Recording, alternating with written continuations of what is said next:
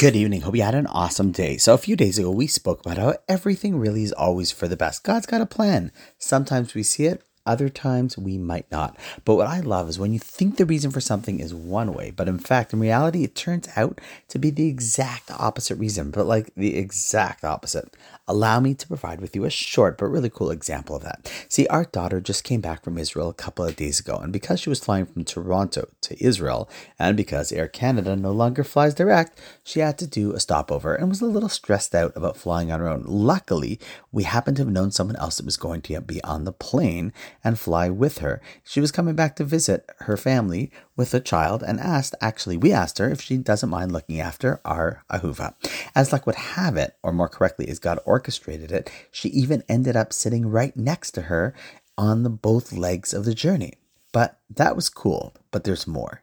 See, what was even better was that after the flight, the mom who was flying with our daughter couldn't stop thanking us enough for having our daughter fly with her.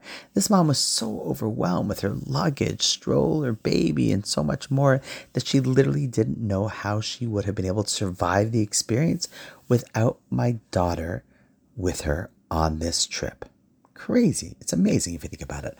Ahuva thought that she was lucky to have this other person on her flight, but in reality, in the end, it was really the other person who indeed was lucky to have our Ahuva.